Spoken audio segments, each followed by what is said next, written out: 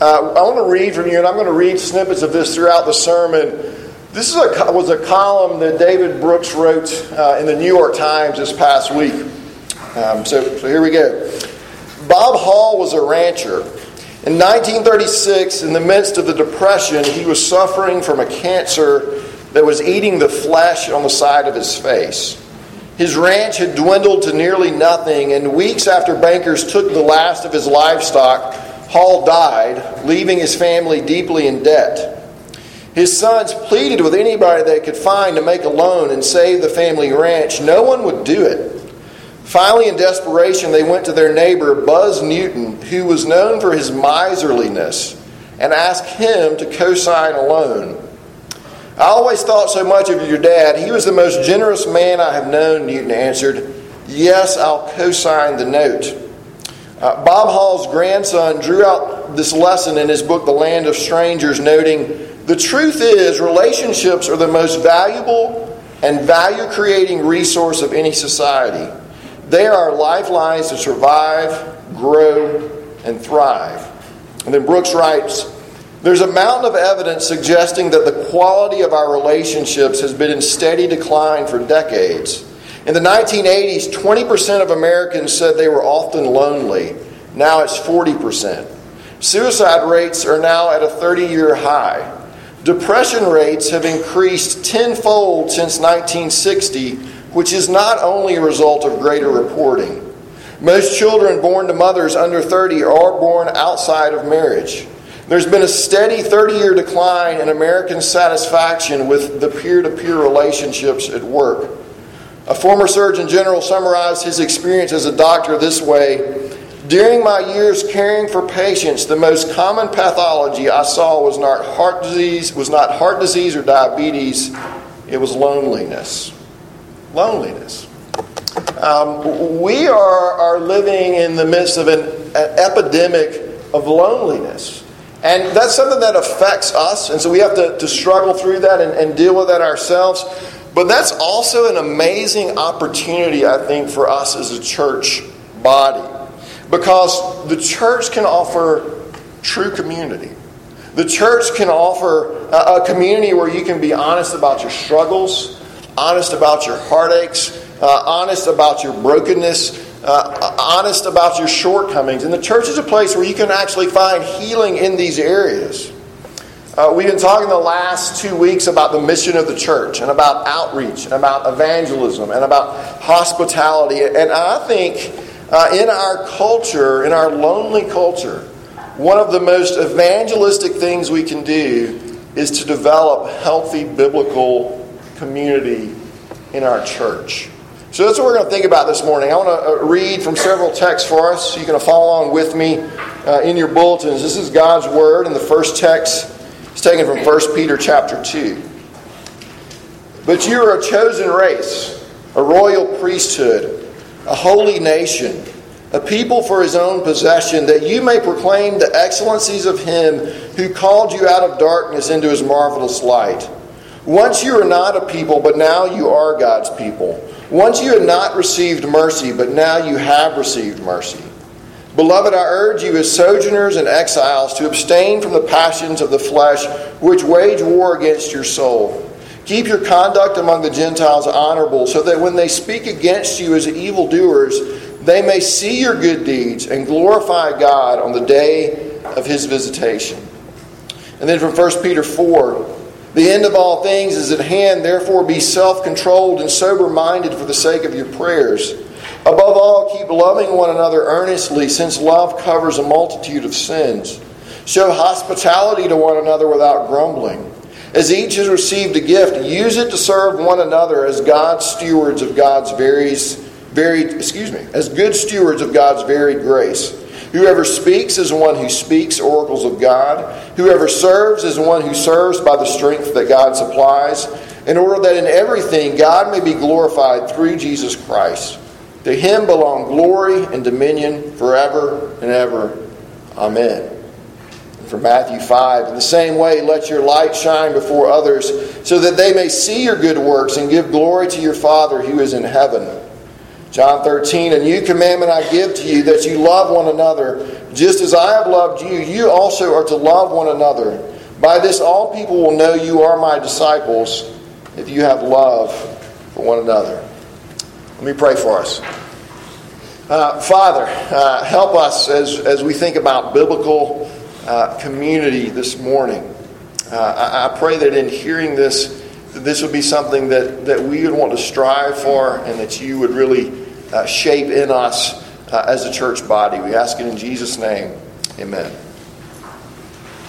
So, 5 things I want to talk about this morning. Number 1 is community is difficult. Community is difficult. Secondly, we're made for community.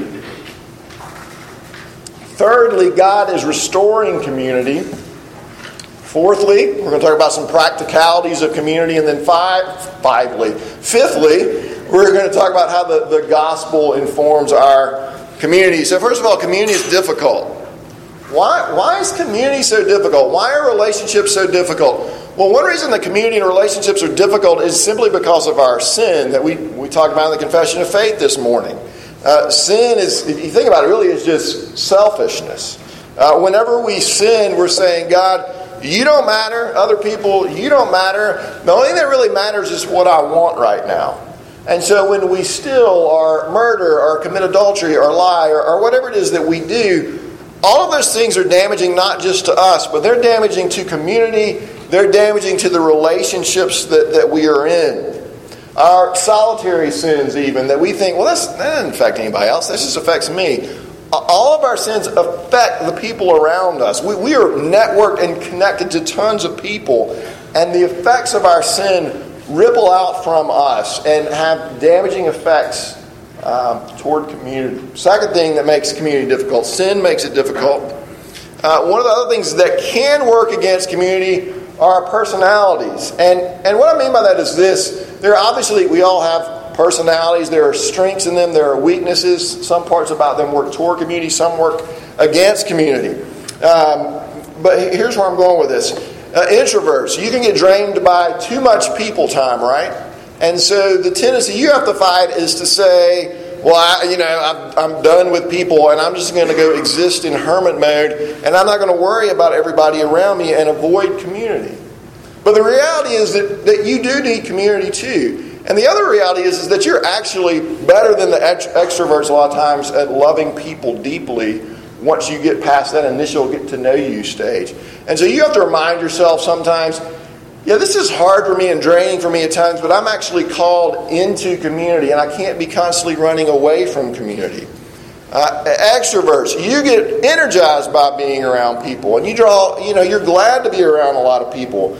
But it's easy for it to just be a social event and to just hop from person to person and I've talked to all these people, but have I gone deep with any of them? Have I gone beyond kind of the surface? Do I really have community with people, or do I just know a lot of people and talk to a lot of people? And so there are these things in our personality can actually work against deeply knowing other people, and we kind of have to wrestle through that ourselves and figure out what does it look like for me to practice community well, given who I am and how God has designed me. A third thing that can work against community is just our American individualism. And I don't think I need to flesh that out a whole lot other than to say we've sort of made individual choice supreme in our culture. And if you just think about that in itself works against community. A fourth thing, fear works against community. Fear of it doesn't feel safe sometimes. It feels awkward to start conversations. And it'd be much easier to just retreat to whatever, to retreat to the internet or my phone. And so the fear of the awkward keeps us from community. Fifthly, technology can keep us from community. I want to ramble about this for a minute.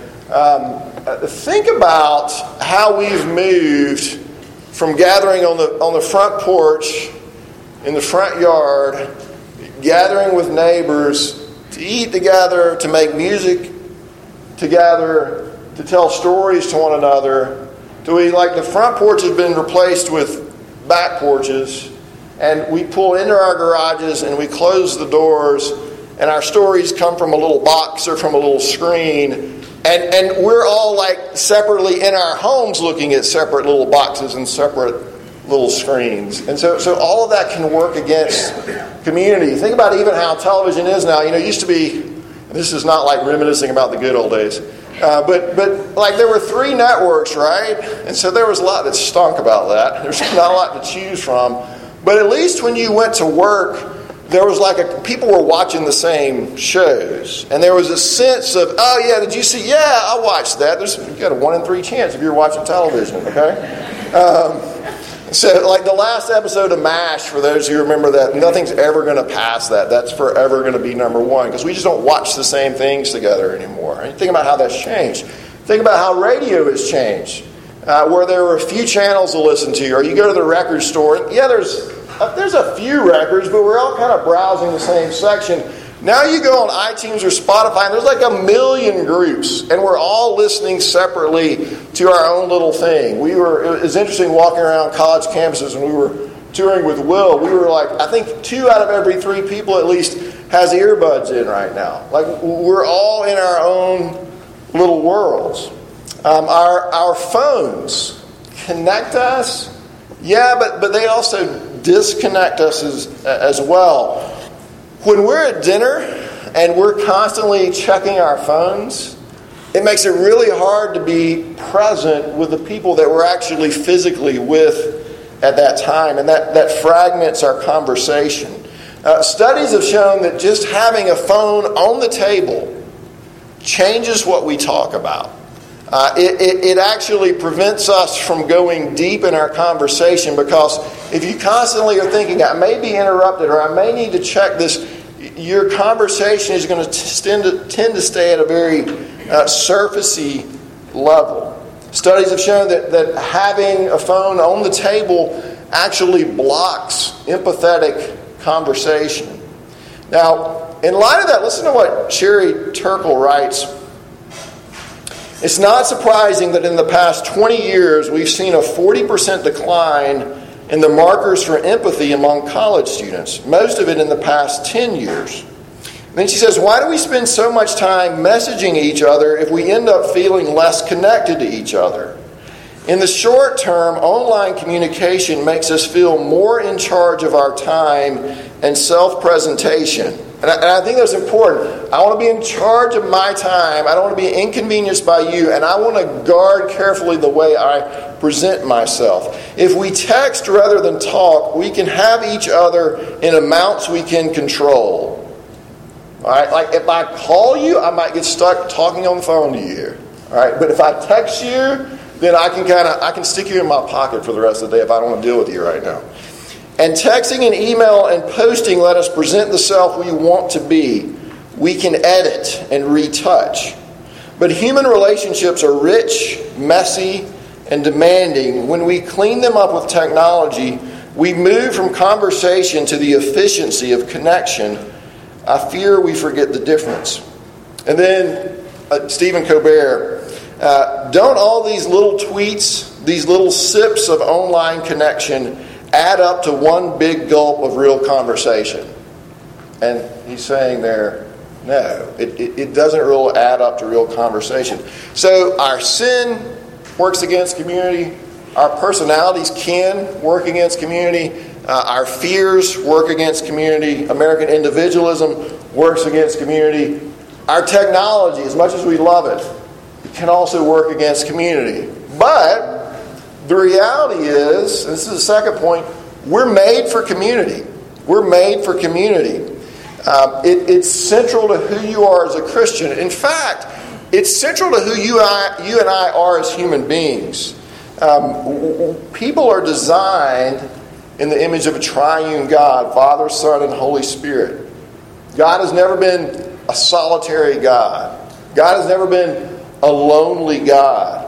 And because we're designed in the image of this relational God, we are also designed for relationships with Him and relationships with other people. And so one of the reasons sin is so damaging is that it destroys relationships. And when we withdraw from community, or we don't work on community or when our technology isolates us, it's actually damaging to who we are as human beings. Loneliness is such a big deal that Great Britain has actually created a minister of loneliness. Okay, and that's not like a preacher they appointed. That would be like secretary. It's like Secretary of Defense over here. Like this, I'm the Secretary of Loneliness. All right, now what would you do if that was your job? I'm just going to go talk to people because they're lonely and I'm going to help. They've seen it's like an epidemic, so they've created a minister of loneliness. Listen to David Brooks again. Teenagers are spending more time alone with their digital screens, and the greater the screen time, the greater the unhappiness. 8th graders who are heavy users of social media are 27% more likely to be depressed. And then he says the big issue surrounding Facebook is not privacy.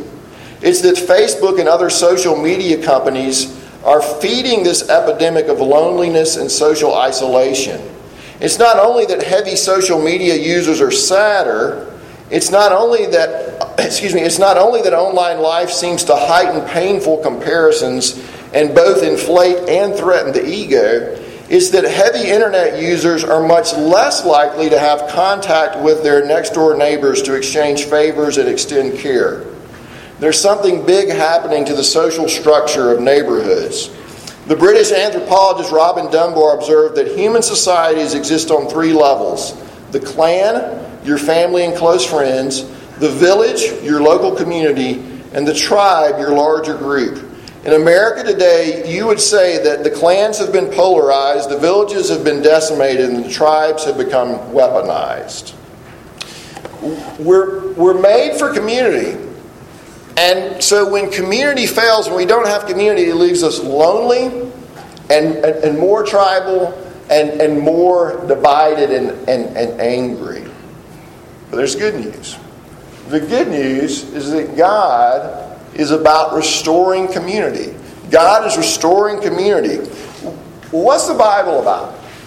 What's the Great Commission about? It's about God redeeming people, about God bringing people back into a relationship with Him and bringing us back into relationships with other people and showing us how to relate with other people, restoring our ability to relate with other people. I'm not going to go back and read it again, but if you look at 1 Peter 2, but go back and look at that and look at all the people language in that text.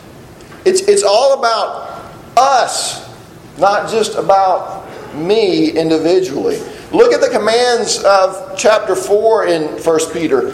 None of those are carried out in isolation. All those are carried out in community.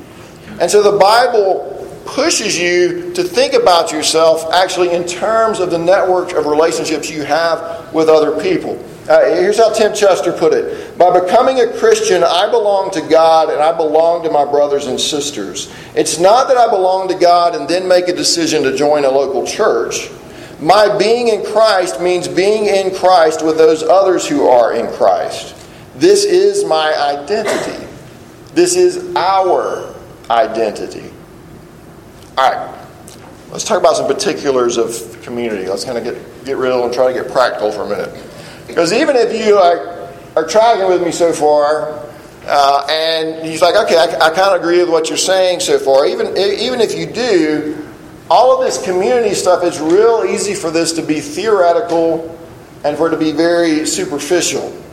Even with community groups, which we have here at Grace, some of us dread community groups because we think, or the thought of being a community group, because we think there's just one more thing that I've got to figure out how to fit into my schedule, and my schedule is just like I have no room for it already. It's just one more thing we juggle, which is how we tend to think about things, right? That's how I tend to think about myself. I'm Justin Kendrick in isolation, juggling family and work and relationship and friendships and hobbies and social activities and church activities and PTA meetings or homeschool meetings and baseball and time in the gym and community group, and I'm just overwhelmed, and so I think I'm just going to go be a hermit now and watch Netflix, because that's just all of this stuff.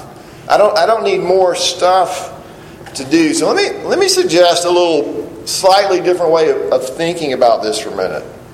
Instead of thinking of yourself in the middle, juggling all these responsibilities, replace that picture of you in the middle with a picture of us in the middle.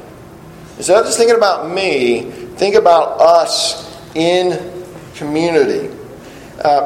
Tim Chester again, church is not another ball for me to juggle, but that which defines who I am and gives Christ-like shape to my life. Church is not another ball for me to juggle, but part of what defines who I am. Now, here's how he illustrates that with a story of a couple named Bob and Mary. He says, imagine a young couple, Bob and Mary, who are involved in a local congregation.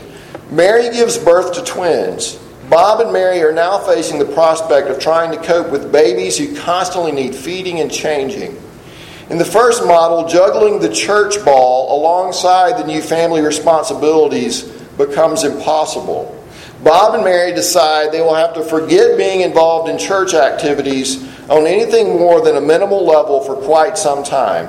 So they make a unilateral decision to absent themselves from much of church life. In the alternative model, it is not only Bob and Mary's issue when the babies are born, it is an issue for the whole church. The congregation takes on some of the responsibility because their identity and life is that of persons in community. So perhaps a couple of people go around early each morning to bathe the baby so Bob and Mary can have time together over breakfast. Or someone offers to take Bob to work for a few months so that on the way Bob can sleep or read his Bible. Or they can pray together because Bob is not getting much chance to do these things at home.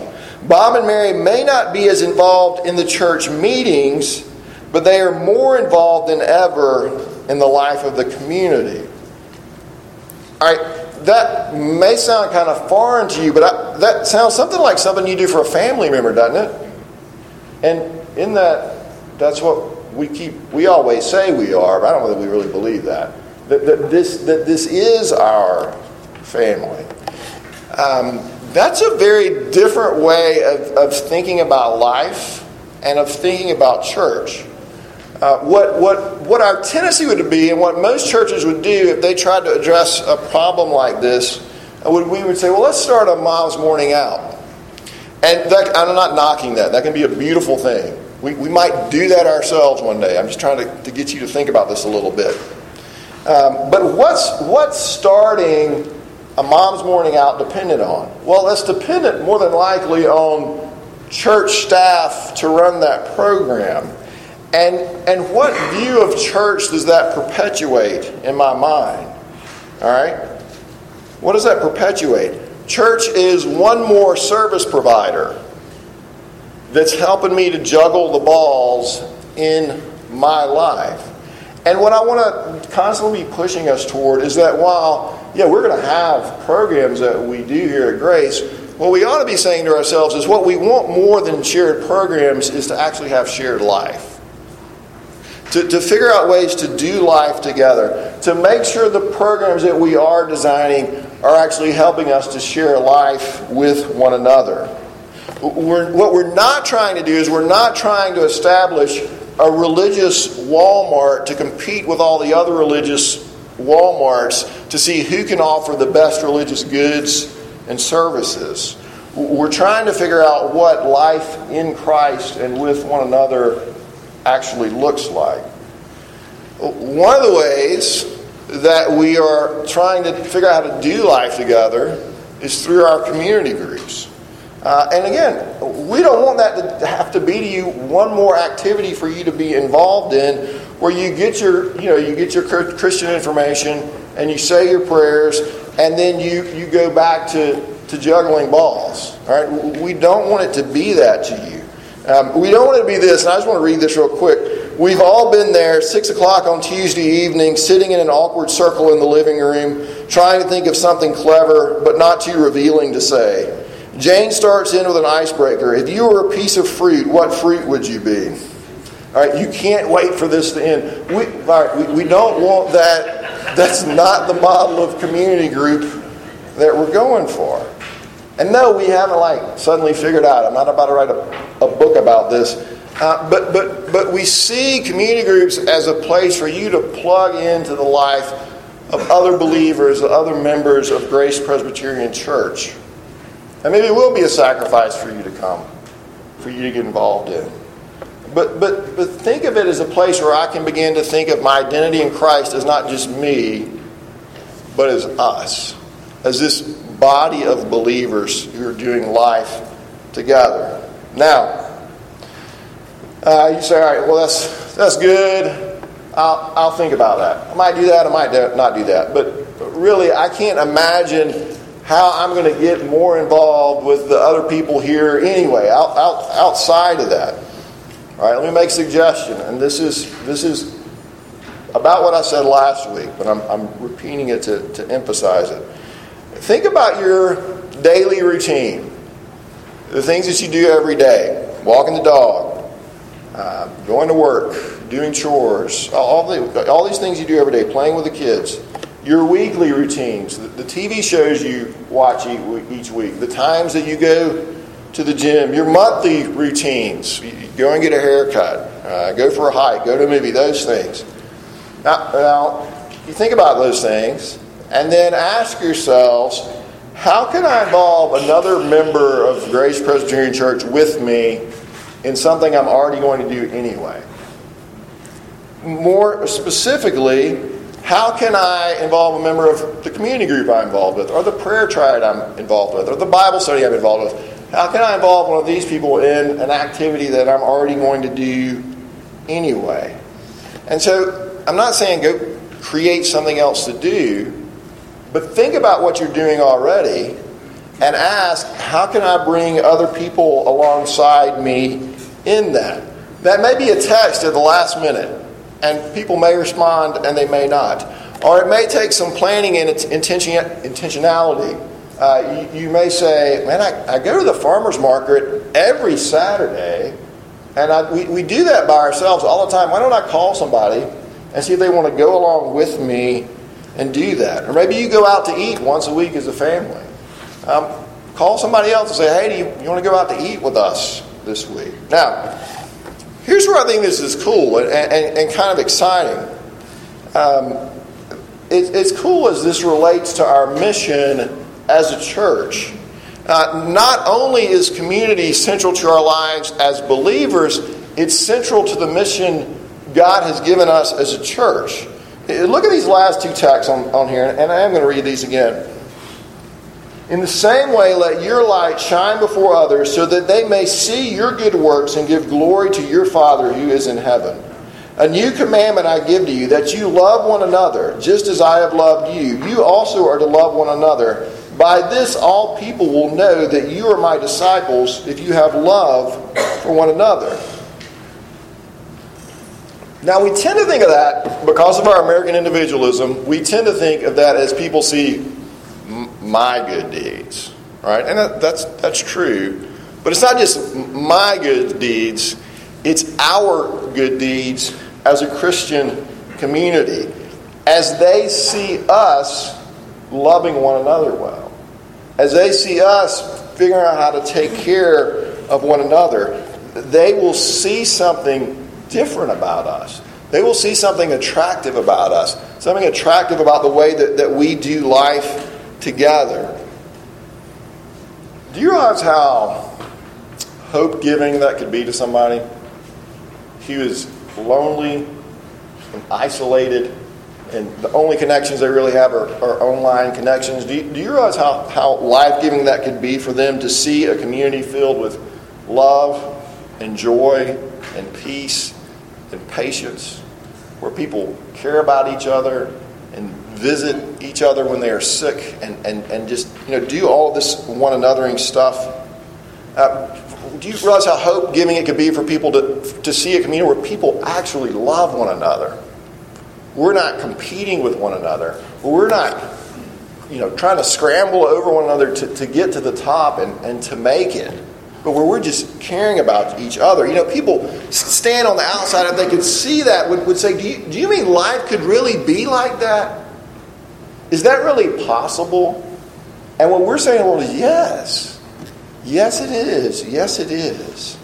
And so here's what this means. When Jesus says, go and make disciples, he's not just talking to you as a solitary individual. That's not all on you. He's talking to us as the church, as God's people, as a group of believing individuals who are letting our light shine before others. Now, you might be saying, okay, glad, thank you. I'm glad it's not all about me. That's glad to know. But if you're paying attention, you ought to be saying, oh, wait a minute. How do we do that? How do we do that? How do we let our light shine before others so that they see our good deeds and glorify God? Because what we've been pretty good, the church at large, we've been pretty good at isolating ourselves from other people. And so how in the world are they going to see our light if they never see us? How are they going to ask us to give a reason for the hope that is within us if they never see us interacting and they never see evidence of that hope? If there's no us, or if they never see us, that's just not going to happen. So the question then becomes, how do we open up the borders of our community to include people who don't look at the world the same way that we do? Instead of making this fence between us and the world, make this thing porous so that people who don't believe are able to come in and out of our community and be welcome and accepted and actually see the quality of our life together. Well, how do we do that? Well, let's go back to those three questions, or those three things I asked you to think about a minute ago. What are the things you do every day? What are the things you do every week? What are the things you do every month? Now, think about not just who's a member of my church or who's a member of my community group that I could ask to do those things with me, but who's a neighbor that I could invite to be a part of that? Or better, what can I invite a member of my community group and a neighbor to be a part of with me? Something that I'm already doing. And then from Tim Chester again, clearly not everything you can do can be done with someone else. But this exercise reveals just how many opportunities we do have in everyday life. You might knock on a friend's door as you walk the dog to see if he wants to walk with you. You might offer an elderly neighbor a car ride when you drive to the supermarket. You might meet a member of the Christian community for breakfast one morning each week, or agree to ride the same bus. Instead of reading your Christian book in the lunchroom, you might take the opportunity to get to know your colleagues. None of this is adding anything to your schedule. These are all activities in which you are already engaged. One of the things people in my gospel community do, for example, is to watch certain television programs together, such as The Apprentice or Britain's Got Talent. Well, that would be fun. That are, in any case, best watched with a group. Invite Christians and non-Christians to watch them with you. You're going to be watching the program anyway, so why not watch it with other people, share the experience, and see what opportunities this presents. Leave the house in the evenings. Sounds simple? Yet you know how it is, especially in the winter. It has been a tiring day at work, and it is a dark, cold evening. The easiest thing is to slump in front of the television or surf the internet or play on the Xbox. Get out. It does not matter where you go as long as you go with gospel intentionality. Walk out the door and then decide what to do. Drop by the home of another member of your missional community. Pop around to visit a friend. Take a cake to a neighbor. Attend a local community group. Go to the theater. Hang out in a cafe. Go for a walk with a friend. And basically all that is saying is live a Christian life. And it's not saying add things, but it's saying invite people into your lives that you're living already and see what God does with that. Rodney Stark talks about how Christianity spread in the Roman Empire. He said it was a culture in which everybody's only concerned with themselves. It was a culture in which people were tortured and killed in the arena for sport, where people were screaming for blood. And he argues that Christianity spread because of the contrast. He said it spread because what it gave to its converts was nothing less than their humanity. What it gave to people was nothing less than their humanity. Like, y'all, when we let our light shine before the world, we are pointing people to how they can have eternal life. We are pointing people to how they can know God. But we are also offering people a way to get their humanity back. And that's amazing if you think about it. And we do it by living our normal human lives. But lives that are devoted to God, lives that are devoted to one another, and lives that are devoted to our neighbors.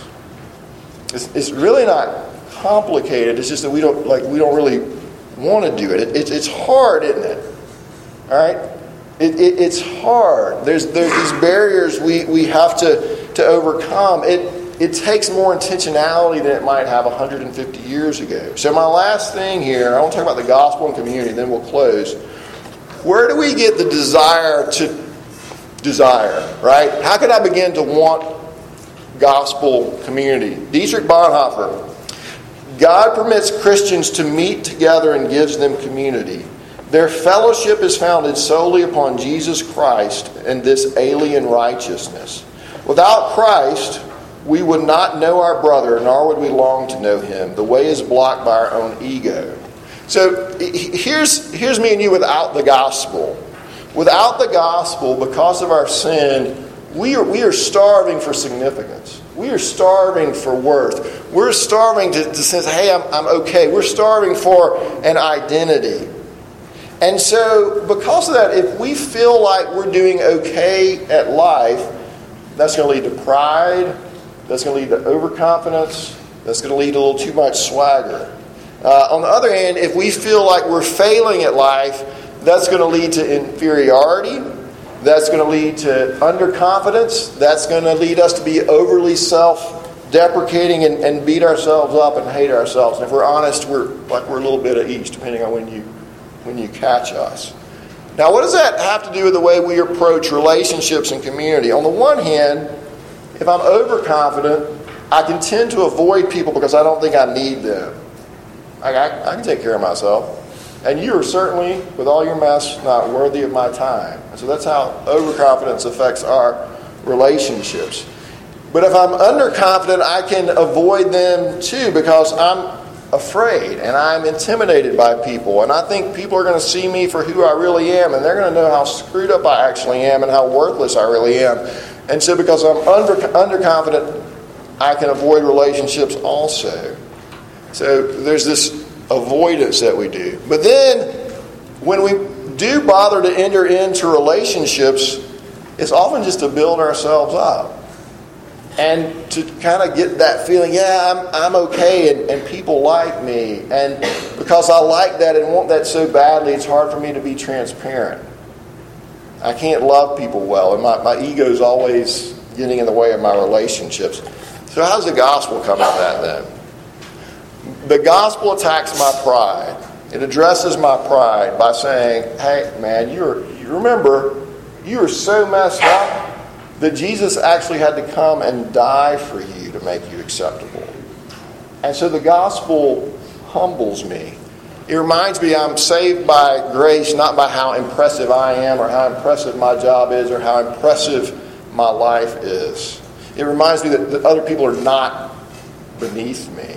But the gospel also addresses my fear and my inferiority. And it says, no, you're not. You are made in the image of God.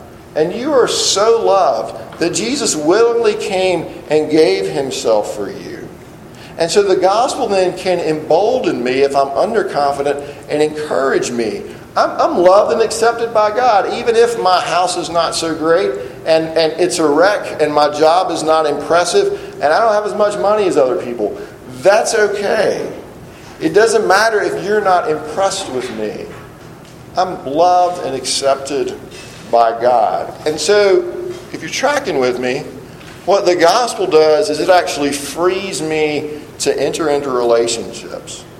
Not for what I can get out of them, because I'm getting what I need from Jesus.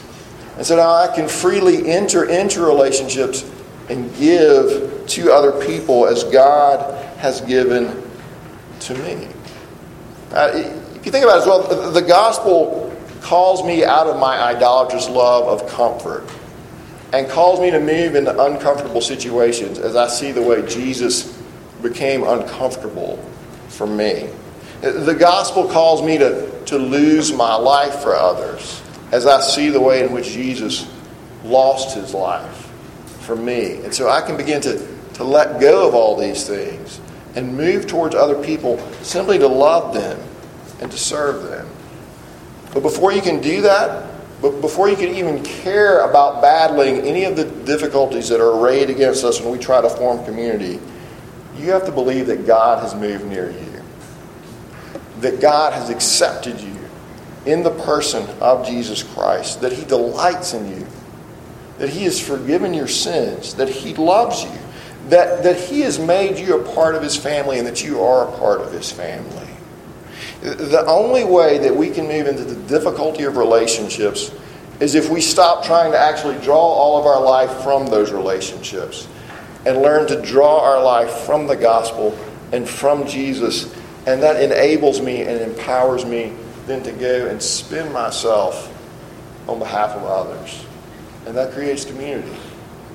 Let me pray for us. Father, I pray that you would cause something of that to stick with us.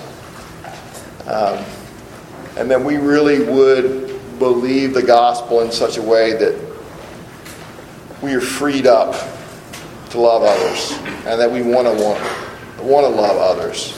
And would you show us ways to intentionally build community with one another and with our neighbors? Help us. We're not very good at it. We pray in Jesus' name. Amen.